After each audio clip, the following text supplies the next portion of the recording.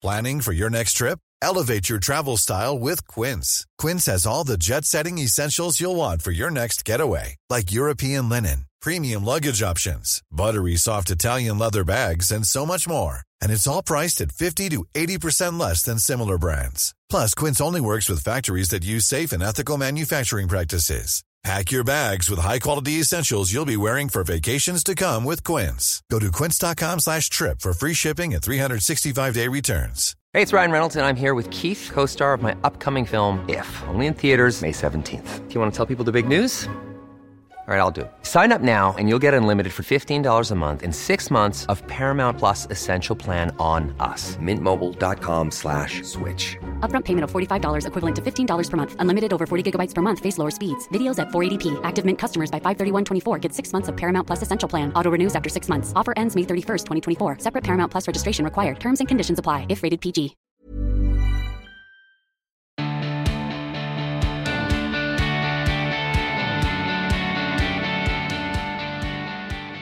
Welcome to the podcast, Rebecca Seal. How are you? I'm good. I'm really hot. It's a very hot day. But apart from that, I'm absolutely fine.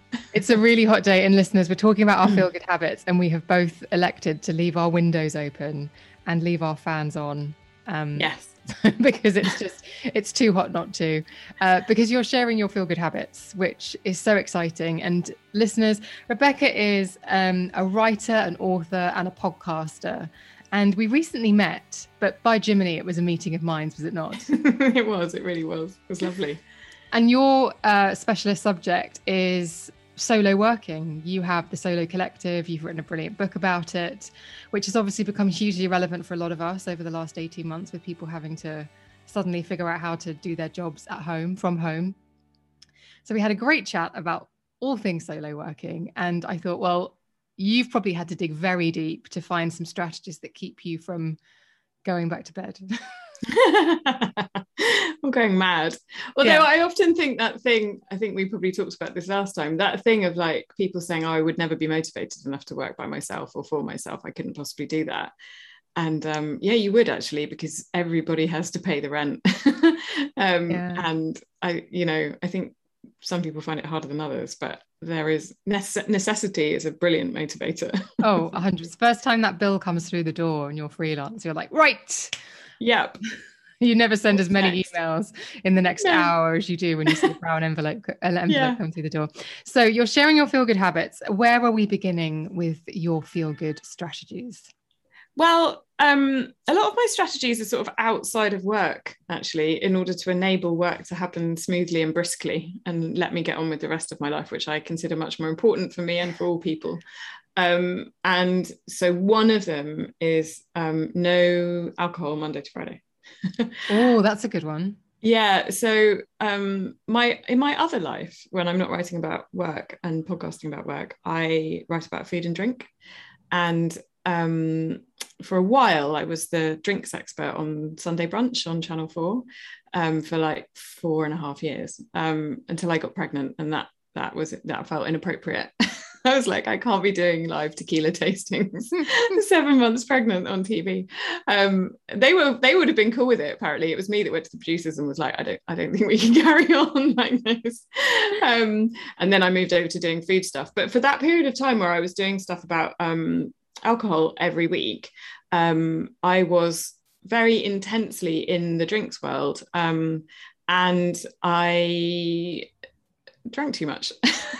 I mean, not in a kind of dangerous way, but just in a way that slowly but surely made me think that it was becoming too big a part of my life, and that I was having to do quite a lot of compensating for the impact of it in the daytime, like just feeling blurry and just, not that I wouldn't get drunk. It was just a part of my life most days of the week. Sometimes purely for professional reasons. I would go and do big tastings, but sometimes for social reasons, and sometimes for a mixture, because it turns out that quite honestly, most drinks journalists really like a drink. I mean, again, not in a dangerous way, but they like to live big. And I am a follower And so if people around me are living big, then I'll do the same. And I'm not very good at being the first person to leave a party or any of that stuff. So yeah, it got to a point where I felt like, this is interesting. And then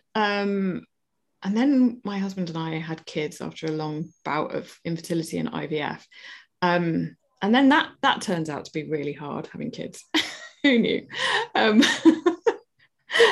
so I began to feel like I was using wine specifically as a way to kind of recover from the day, and to sort of delineate time periods, because usually if I'm boozing, I'm not parenting. Like, it's very unusual that the kids are present, maybe on a Sunday afternoon in the pub, maybe once in a while. But, as a general rule, it's an evening activity. And so it's very useful as a way of marking time, basically, and transitioning to an adult phase of time. And yeah, so I just felt like this wasn't going in a good direction, frankly. So a few years back, my husband and I had a chat about this in the car on the way back from a holiday in France, where we had enjoyed France a lot, let's say, and its vineyards. And we were just like, is this okay? Is this going to get to a difficult place? It was nowhere near a difficult place, but we were just worried about where it might lead. And so we made this rule, and we work really well with rules. The fact that we're sort of mutually accountable to each other is really useful. So we just made this rule that we wouldn't drink from Monday to Friday. You are allowed to if you're out with friends. So it's not like absolutely dry Monday to Friday. But it also, I don't know, it just creates this environment where it's not an automatic thing to do to end the day and pour a glass of wine.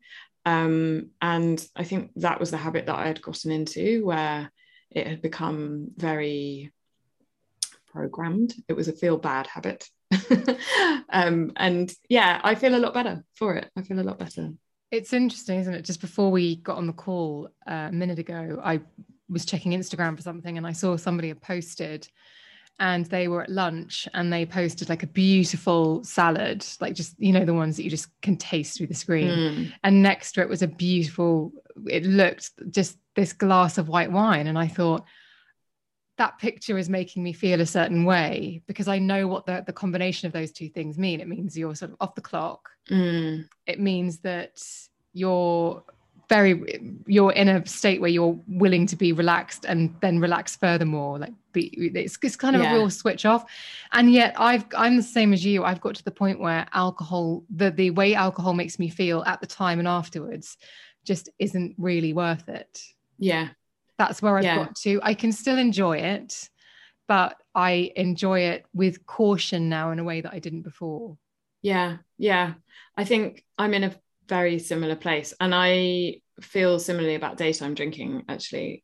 Like a few weekends ago, I think it was with my mum and dad, and we were just having a nice lunch in the garden, and it was a lovely weekend, and the kids were around, and the offer of a glass of wine came along, and I was so tempted, because of all the things that you just said, all of the symbolism that it holds, that a glass of wine can be full of.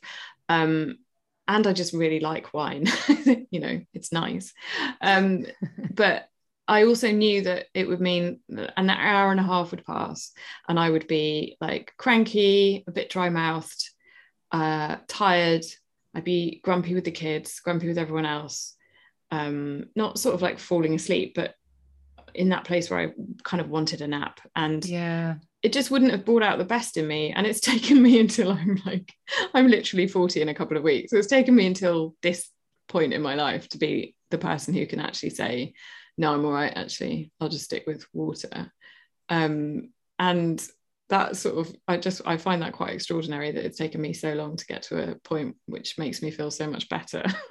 Yeah. And I would have considered so sort of like school marmish, I think, before now. Yeah, it would have been.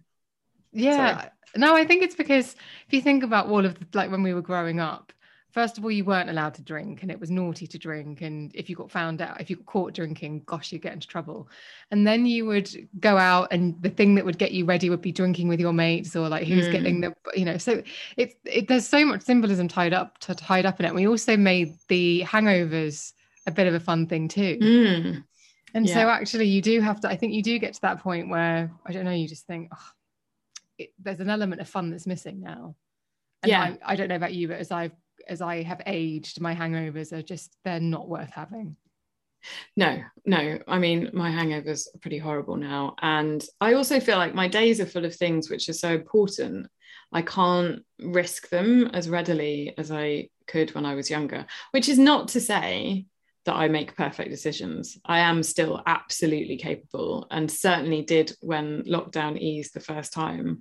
Like, there were definitely evenings where I would be with friends, and there was one night where I had people around in the garden until 1 o'clock in the morning, because God damn it, I could, and I didn't want it to end, and nobody wanted it to end. We're all parents with small children. We all should have known better. But there was just that thing of like, I haven't seen any other humans for such a long time, and now we're doing it together with rosé. Like, how good is this? And that was like a Thursday night, so I suffered horribly the next morning. So I wouldn't want the no booze Monday to Friday to sound kind of draconian, because it's not. There are get out clauses, and I think in a way, actually, I think that's why it works, because I think if it was draconian, we would both just find it too austere and too hard to go with. So I think that might be part of what makes it function.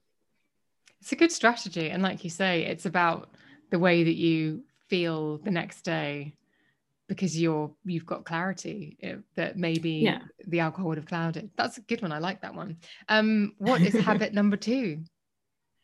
Well, I've just switched in my head, actually. I'll say this one, because it's kind of related to the last one. It's another rule.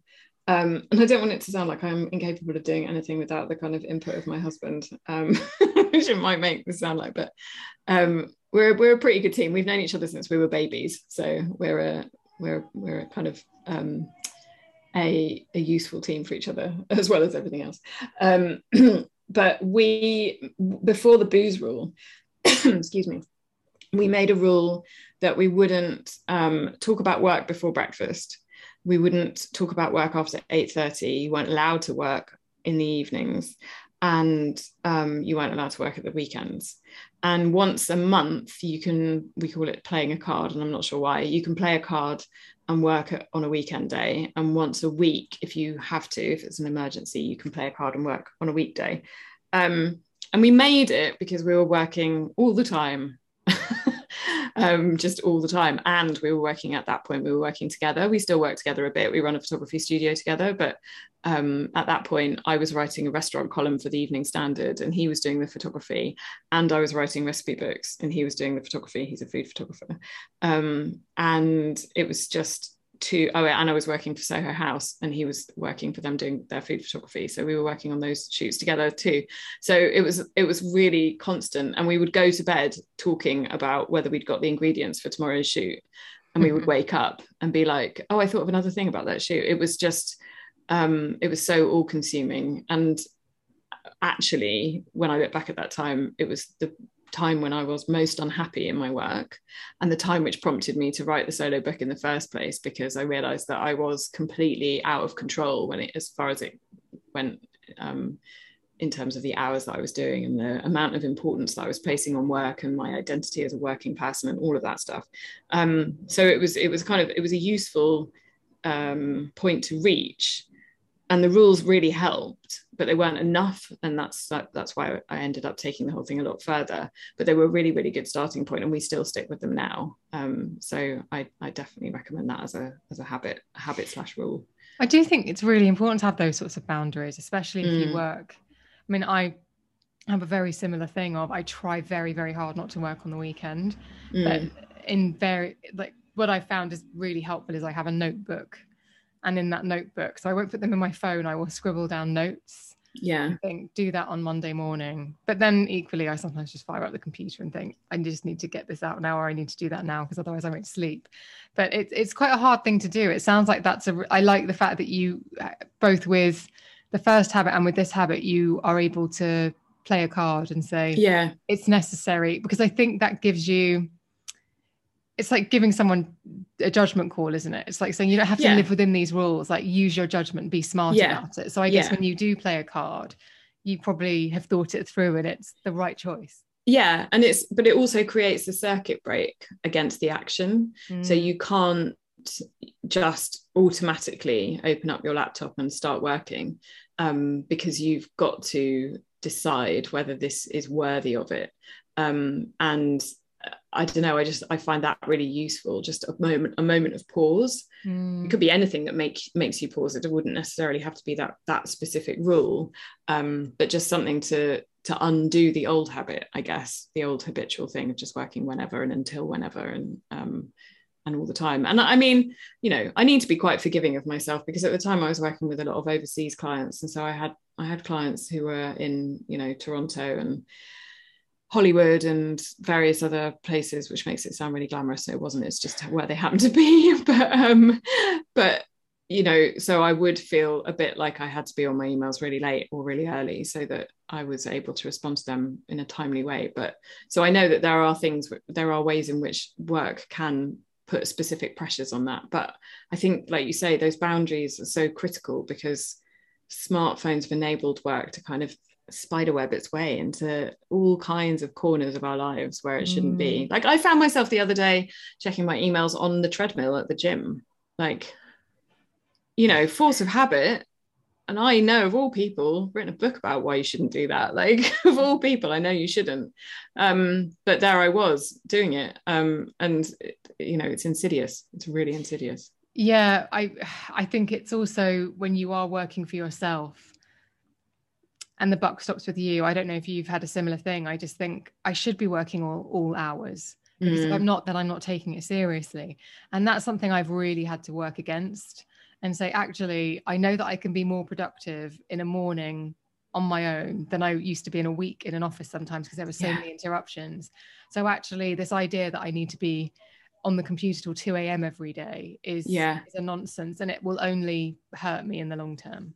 Well, not just hurt you, but also hurt your work. I mean, I think that's the other thing that we've kind of really mangled in the way that we've adopted like post-industrial revolution modes of working, that don't fit with the kind of creative and knowledge of economies that so many of us work within now, that we tend to equate the hours worked with output, as though we were all on factory lines, you know, making Ford motor cars, which we're really not. And I mean, but those people also can only work up to a certain point until things start going wrong.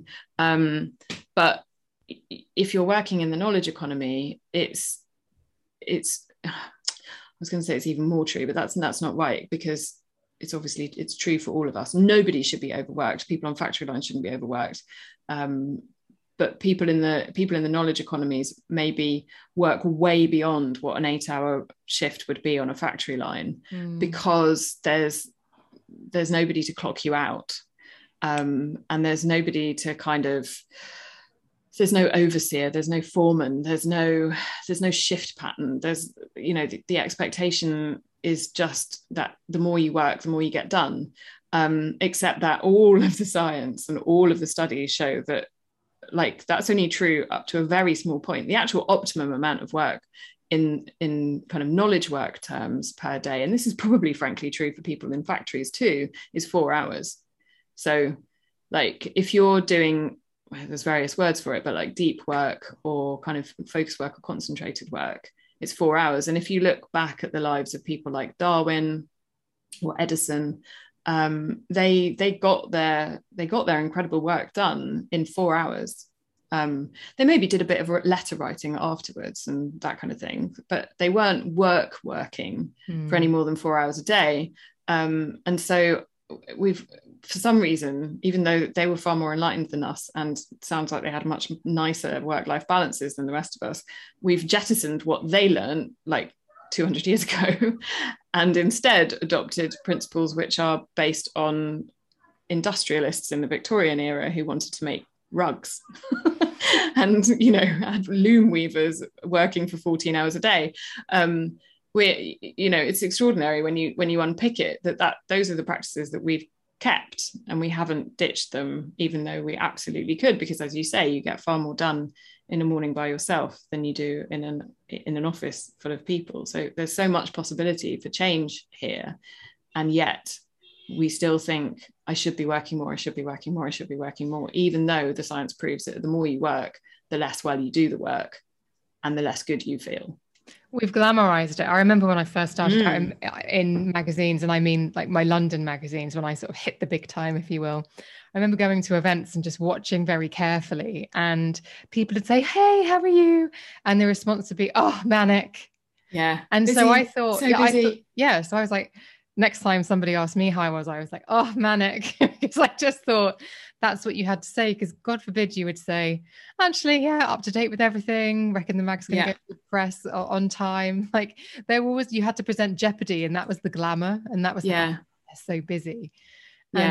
Yeah, it's like I was chatting to someone the other day about 1984 and about, you know, the fact that you had the TV screens and you do the exercise, and we've made that device consumable. Like we all want our Apple Watches that share all of that kind of information. And we did the same with work and work ethic. We made it sexy to work like a machine. We made it glamorous to work like a machine, which isn't necessarily correct.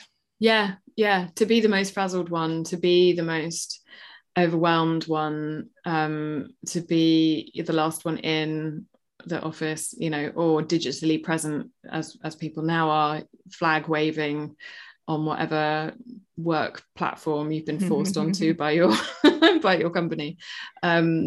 You know, it's all the same thing, this idea that to be busy is to have status. And in fact, there was a really fascinating piece of research done at Harvard, I think, where they studied fake social media posts, and they assessed the level of status and wealth that were ascribed to people who profess themselves to be extremely busy on social media. So they planted these social media posts that were like, "Oh, I'm overwhelmed, I've got so much work on." And the people who were overwhelmed were perceived to be higher in social status, higher wealth, higher, you know, just generally high. So they took from that it was actually aspirational to be super busy and overwhelmed.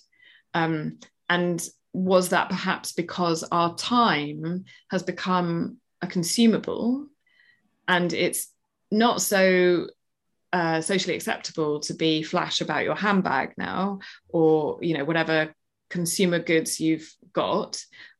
So is another way of signaling your kind of status and importance, simply by saying you've got such a high status job that you're incredibly busy and incredibly overwhelmed and stressed and blah, blah, blah.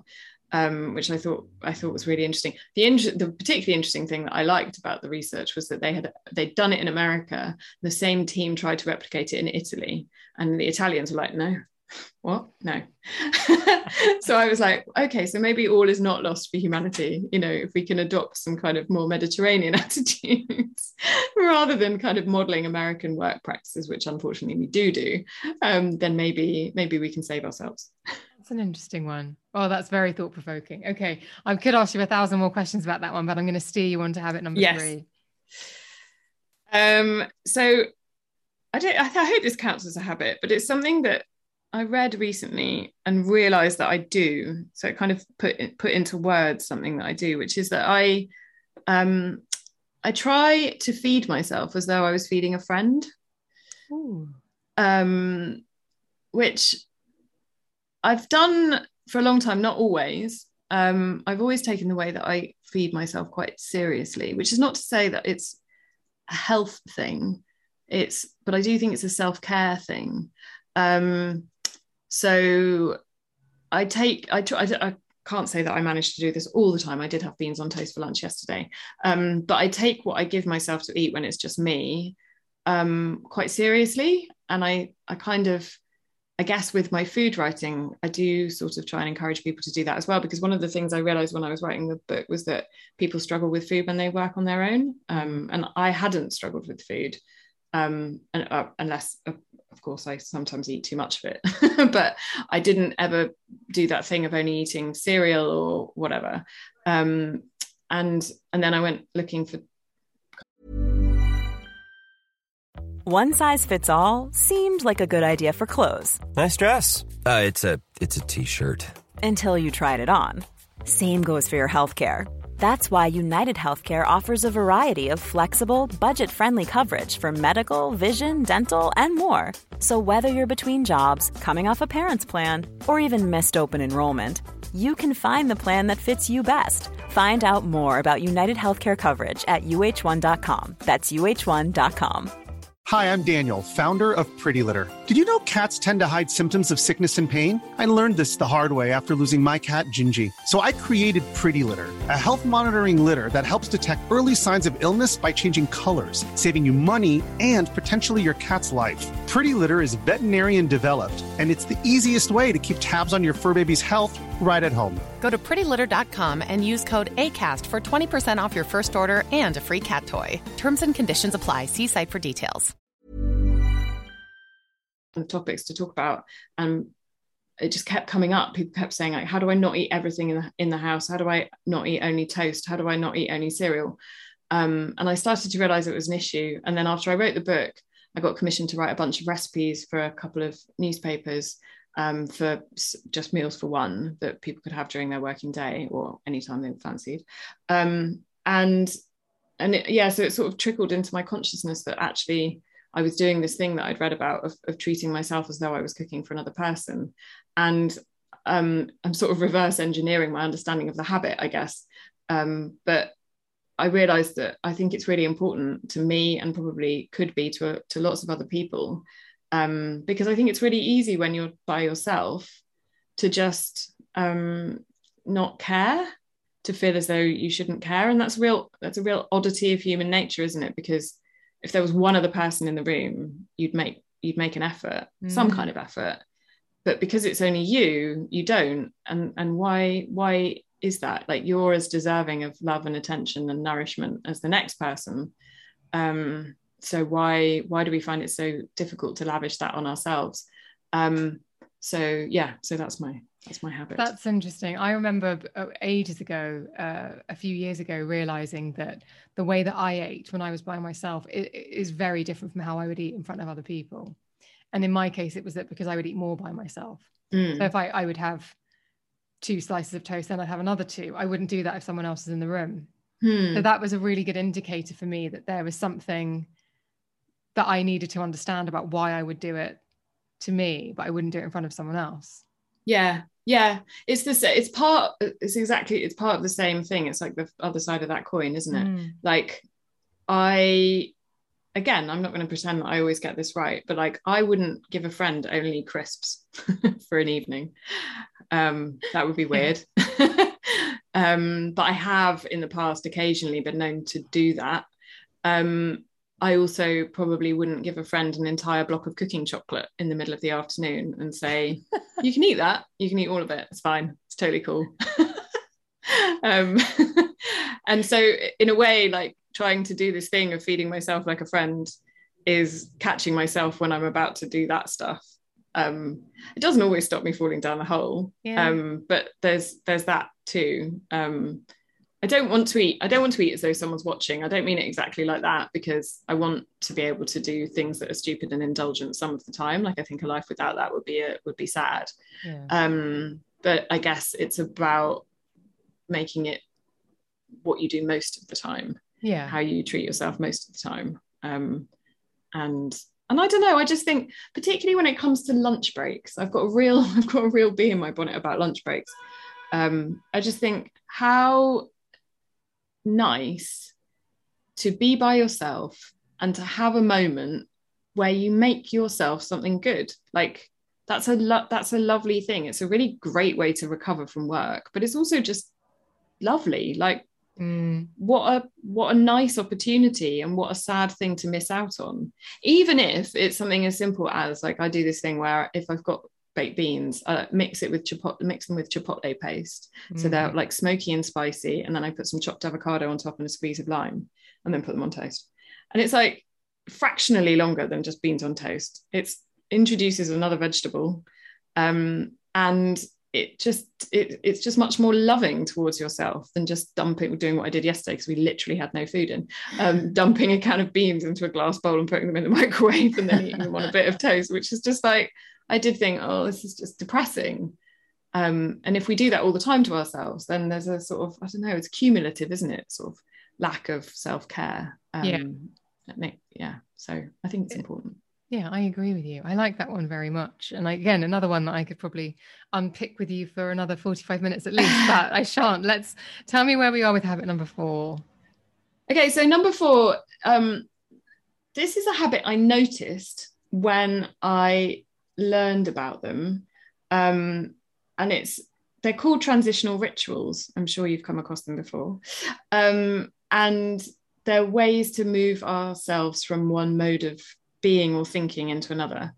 And I struggle with transition, like most people. One of the first people I interviewed for the book said that she considered herself to be like a giant toddler and really struggled with transitions. And ever since then, I've been like, I'm a giant toddler and I need a lot of time for transitions. And so for me, it's only been about noticing ones that I was already doing. So in the mornings, for example, like I get dressed for work. You and I have talked about this before. And then I have a couple of cups of coffee, of decaf coffee, and then I know that I'm moving from my kind of home mode into work mode.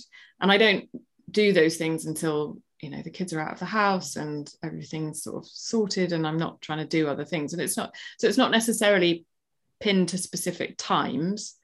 Although if Women's Hour comes on at 10 a.m, then I know I'm late. So it's quite good to have a little marker of like, you shouldn't still be at home. You should be in work mode by now. I feel the same about the theme tune for Lorraine. Yeah, right. Exactly. But it's also about noticing these markers that have become habits, because they can be really useful if you're more mindful about them. Because I used to feel really bad if I heard Women's Hour start. But now I'm just like, oh, hang on, that's my cue. I'm not like, oh, you bastard, you're really late. Oh my God, you're late again. How could you be late again? Jesus Christ. Because actually nobody's watching. The great ththing about working on your own is that nobody's watching, unless you're meant to be on Zoom, obviously. But and so I feel a bit sorry for past me, who I berated for so many years about not starting work on time. Yeah. And it's like, well, I choose that start time. So let's just take the cues from life as it unfolds each morning and use them to kind of move me into the right position.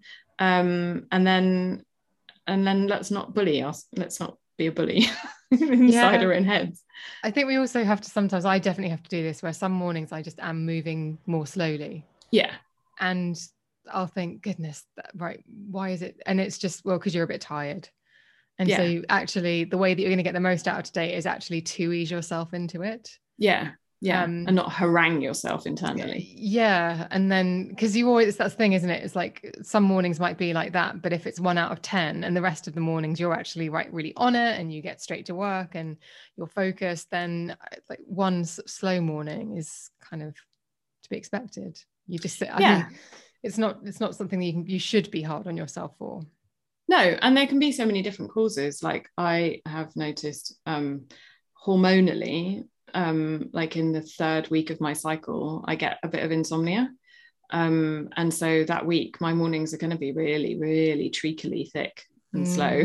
Yeah. Because I just, and there's nothing I can do about that. It is how I'm built. So I think actually quite a lot of what I've learned in the last few years is about self-acceptance. And I have got a long way down that path to go.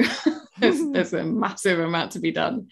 But quite a lot of how I'm happier now than I was is about just saying, this is who I am and I'm not going to fight against it.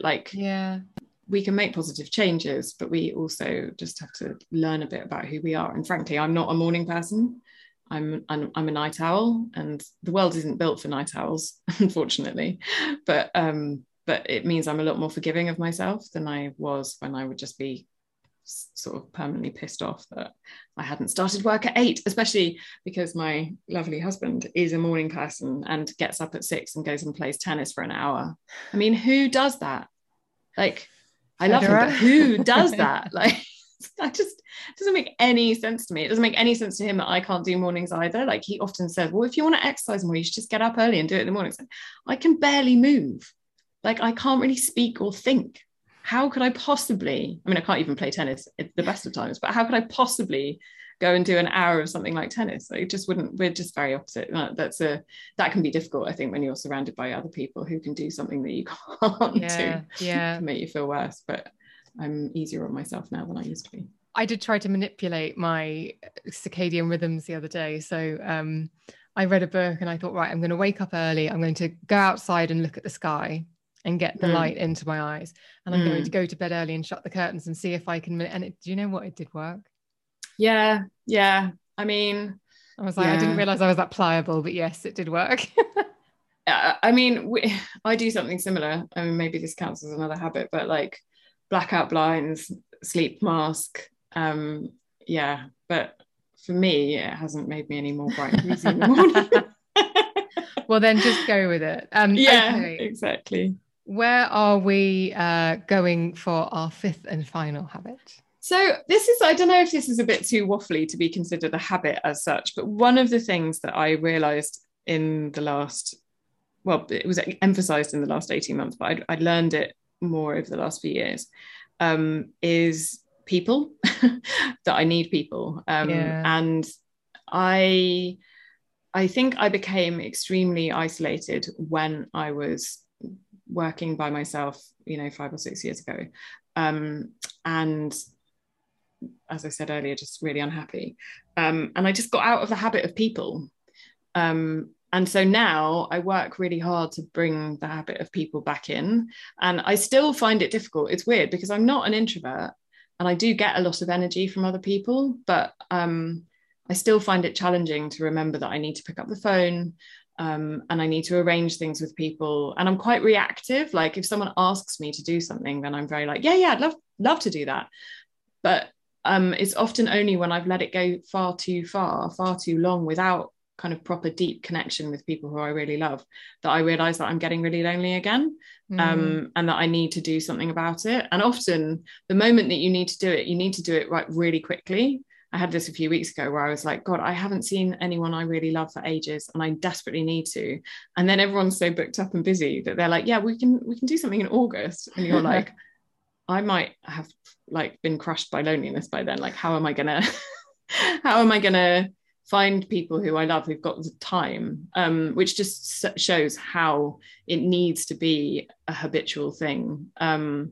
And then the smaller version of that habit, which is the bit I am better at, is the kind of shallow social interactions. Like, so I am better at, having little chats with people on the street in where I live and in the industrial estate where our studio is and where my office is, and having little kind of pinprick moments of social connection which make you feel rooted in a community and have been shown in loads of studies to be really positive for your mental health in general. So I'm more practiced at that because it's easier and it's less hard to arrange. It's all kind of serendipitous rather than planned. I'm exactly the same. I am almost painfully exactly the same. And actually, in a weird case of foreshadowing, at the beginning of 2020, I realized that I was isolating myself, not intentionally, but I was just working from home so much. And so I would prioritize my work so much. If somebody said they could do a podcast, I wouldn't think about whether the time suited me. I would just think about if they've said the time suits them, then I'll work around them. Yeah. So my diary was very scattered and I was working early mornings, late nights, and I wasn't factoring any time for people. And I remember honestly, like in January saying, I've really realized that I'm spending far too much time alone working and I'm not factoring in any breaks. So I'm going to make sure that at least twice a week I come into London and I make 2 appointments and I see people, because I always feel better when I do. And then obviously lockdown happened and I sort of had to suck it up. But I don't really get that feeling that you were talking about crushing loneliness. But I do sometimes think, oh yeah, I haven't seen anyone for a really long time. And I realized that even though my feelings about my friends haven't changed and I think about them a lot and I love them deeply, they wouldn't necessarily know that because I haven't been in touch. Yeah. And that's what I really struggle with. And because I don't want anybody to think that I don't care about them. I do. It's just, I just assume that it's just kind of an ongoing. I forget about the work that you need to put in. And I feel stupid saying that, but it's absolutely true. I mean, you shouldn't, well, at least you shouldn't with me. And there may be other people who are like, yeah, they both sound stupid, but like that, it's a complete mirror. Like I'm exactly the same. You know, I have these friendships that I've had for 20 or 25 years that I consider so important to who I am as a person. And I barely nurture them. And in some cases, that works perfectly because the other person is very similar to me and they don't need nurturing, and they know that this friendship is deeply important to both of us and we can pick it up whenever. And in other cases it's damaged relationships, and sometimes I've lost them because I just don't seem to have that skill. And I do think it's a bit like being a morning person or being a night owl. I'm not trying to let myself off the hook here, but it's almost like a piece of me isn't quite there. Like I don't know how much I can improve it because I've been trying to for such a long time. And I've wanted to for such a long time. And yet it still will fall off the bottom of my list because I think it's a little bit because it's another form of self-care. And self-care is quite challenging, isn't it? So remembering to care deeply for yourself. So I wonder if that's sort of part of it. I often feel like it's something that falls off the bottom of my list, not because it's not important, but because it's something which is sort of solely to do with me and my welfare. And sometimes those things can be the things which get pushed further and further away. Does that chime with you? I honestly think I just forget that it's something like I've actually, before we got on this call, I was going through a podcast that I'm editing with Tash Lunn, who's amazing. I used to work with her at Red Magazine, and she's written this book on love. And I'm going to read something because I've just been taking some notes. And she said, what did she say? You just need lots of different people to love you in lots of different ways, is something that was said on the podcast. And it made me realize actually, like, it is true.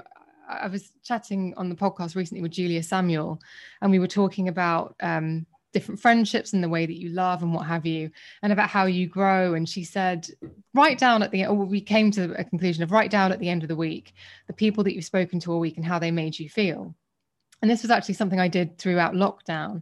And I realized that a lot of the people that I give a lot of my attention to, I don't actually feel very good from the transaction of that friendship. And then a lot of the people that I don't give my attention to make me feel really good when I do end up speaking to them. And so I thought, well, that's what I've got to repair, because I'm somebody who, as soon as I think that something's a bit off or someone's unhappy, it's like I go into, well, I need to fix that mode, rather than focusing on the people who are just genuine and like, how are you doing, Em? Really see that you're working really hard at the moment. Well done. I really appreciate that. And I'm like, oh, thank you.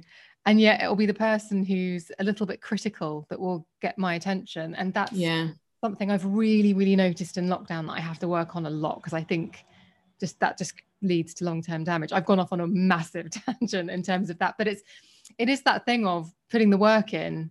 And I'm crossed with myself that I put more work in with people who don't deserve it than with people who do.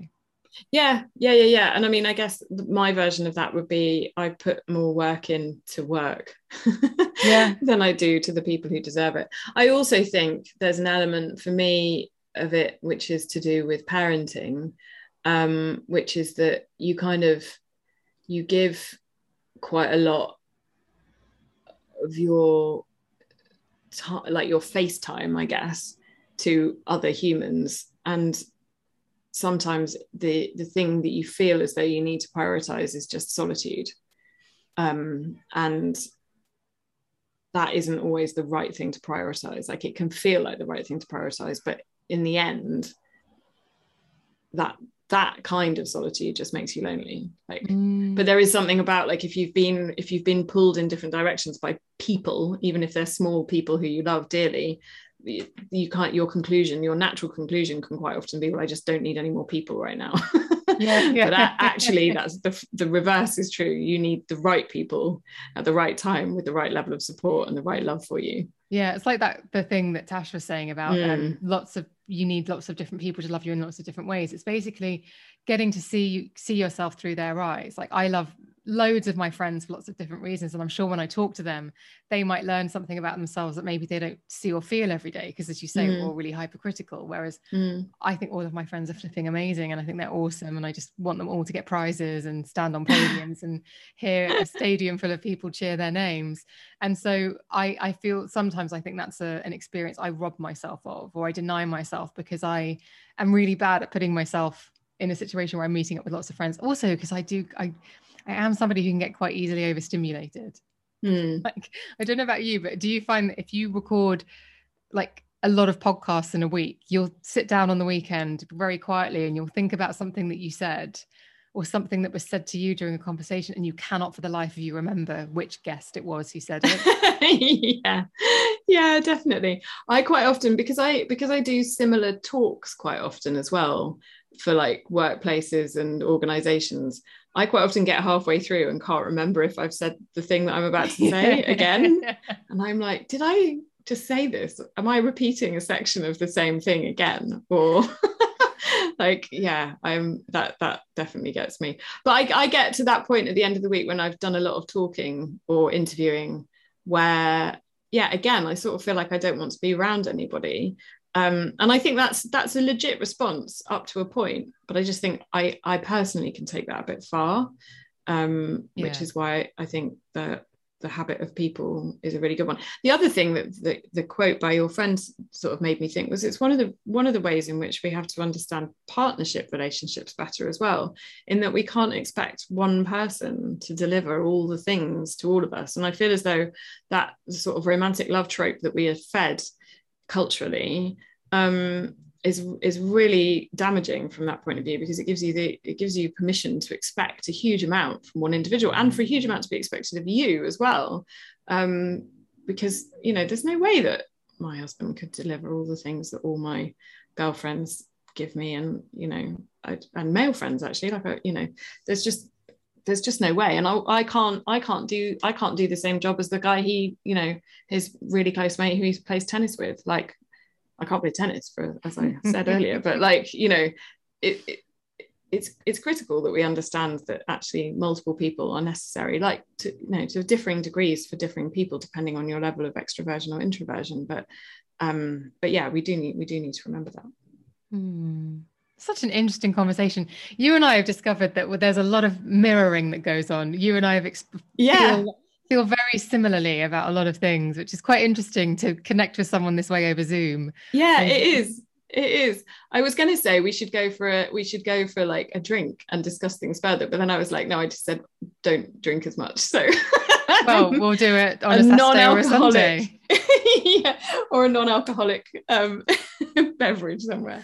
I think it will be wonderful when we do eventually meet. I can't wait for it. And listeners, I will obviously put the links to everything that we've discussed, to your incredible book, to your incredible podcast, to your speaking events, to everything that you do, because I do think you're a gem. See, I want all my friends to be on gold medals and stand up and have crowds cheer their names. So thank you for coming on and doing Feel Good Habits. It's been a joy to speak to you again. Such a pleasure. Thank you so much for having me. I really appreciate it. Thank you so much for listening to that episode of The Emma Guns Show. I do hope you enjoyed it. I appreciate your time hugely. If you did enjoy it and you never want to miss an episode, then please do hit the subscribe button wherever it is that you are streaming and downloading this episode. It's also where you get the opportunity to leave a 5-star review and a rating for how you feel about the show, and I'd be so grateful if you wouldn't mind leaving one. If you want to get in touch with me, email me at thebeautypodcast@gmail.com. I would love to hear from you. Or you can DM me on Instagram and Twitter, where I am at Emma Guns. If you fancy chatting to me and thousands of other fellow listeners of the podcast, then click the link to join the Facebook forum. The link to join is in the show notes, which can be found wherever it is that you are streaming and downloading this episode. You have to answer a couple of questions, but we cannot wait to see you there. Come over and join the conversation. Thank you so much for listening. I will see you on the next one.